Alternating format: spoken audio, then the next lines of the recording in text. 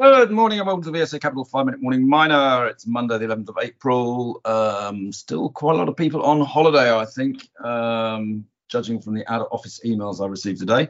Paul Rankin is obviously still on holiday, so we have Ollie again this morning. How are you, Ollie? Yeah, very good, thanks. How are you doing? How's your weekend? Yeah, actually, I had a wonderful weekend. My wife's away down in Cornwall, so I played golf on Saturday, tennis on Sunday. I watched sport all the rest of the time. The Masters, the Formula One, the football, you name it, it was all go. It was absolutely fantastic. Hope you had a good weekend too. I did, yeah. I had £10 on Noble Yates, so whoa, good. So the drinks are on you tonight. Yeah. Right, well, or either that, or maybe you're going to put your money into Caracol Gold, because that's probably the one we should kick off this morning, because they've announced their first heap leach production, haven't they? Yep, that's correct. They'd said a few months ago, probably weeks actually, that they were planning to construct a heap leach pad to process some of the lower grade gold that they've got stockpiled on site and sorted from the underground operation, and they've completed and poured the first gold from the first 5,000 ton pad. So they'll be able to expand that more in 5,000 ton increments, helping them to get to their target of 24,000 ounces a year. So the stockpile they've got at the moment of 30,000 tons has got an average grade of 1.4 grams of ton gold. So that'll be quite variable, but that's the estimated average. So with the recoveries, they've reported initial recoveries of 53%, but it's only the first 14 days of the cycle of 60 days. So you'd expect that to increase a bit more over the remainder of that cycle, probably to 60-70%, somewhere in line with the rest of the plant.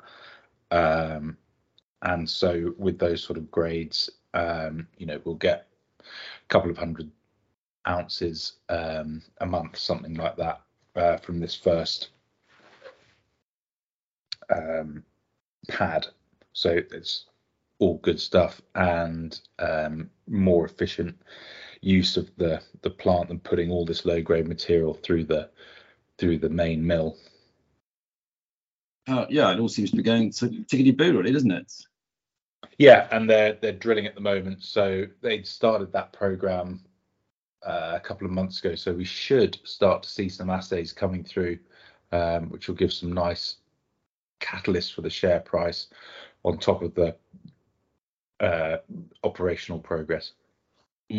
I mean, the stock, it's up a tiny bit today. It's been a slight disappointment so far this year, and it's come off of its peak of about 1.6p back in the last year, now down at sort of just sub a penny at 0.975. You've got a target price of 4.2, so lots of upside there. Yeah, and I think there's part of that which is sort of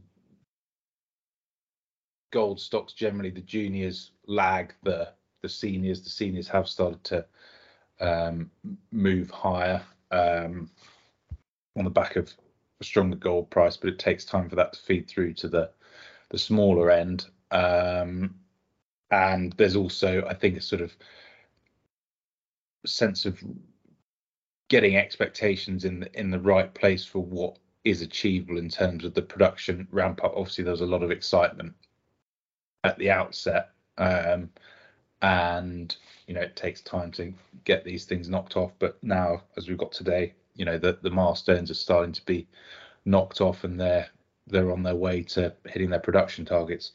Yeah, and the gold price pretty solid at 1945. It's sort of, a lot of people felt it hasn't moved up, but I mean, actually, bearing in mind that sort of the movements of cash profit taking the way people are behaving, 1945 is a pretty good price. You can see it making another attempt on 2000 pretty soon, which I think will move gold stocks up.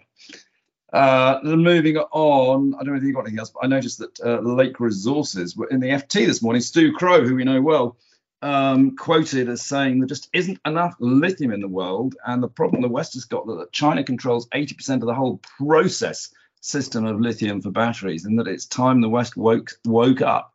Lake Resources, of course, we talked about before, being a phenomenal performer, And of course, we are trying to do our little bit over at VSA. We're trying to get people to switch from lithium to vanadium with flow batteries in long duration energy storage. We're acting for Alchemy to try and build a lithium hydroxide plant in Tees Valley. And I know later this week I'm down in Cornwall talking with British Lithium to see if we can help them and get them producing lithium. So we're doing our little bit for it. But anyway, I don't know if you spotted that, Ollie, but it was there. I hadn't. I'll have a look now. Yeah, I hadn't seen that they've signed up with Ford though, which is that's right. Yeah. Yeah, no, they're doing all the right things. It's been quite a stock. You got anything else this morning? Well, you mentioned the other day Ionic had announced a trading halt on the ASX. So that's finished, and they've announced the 30 million Aussie dollar fundraise.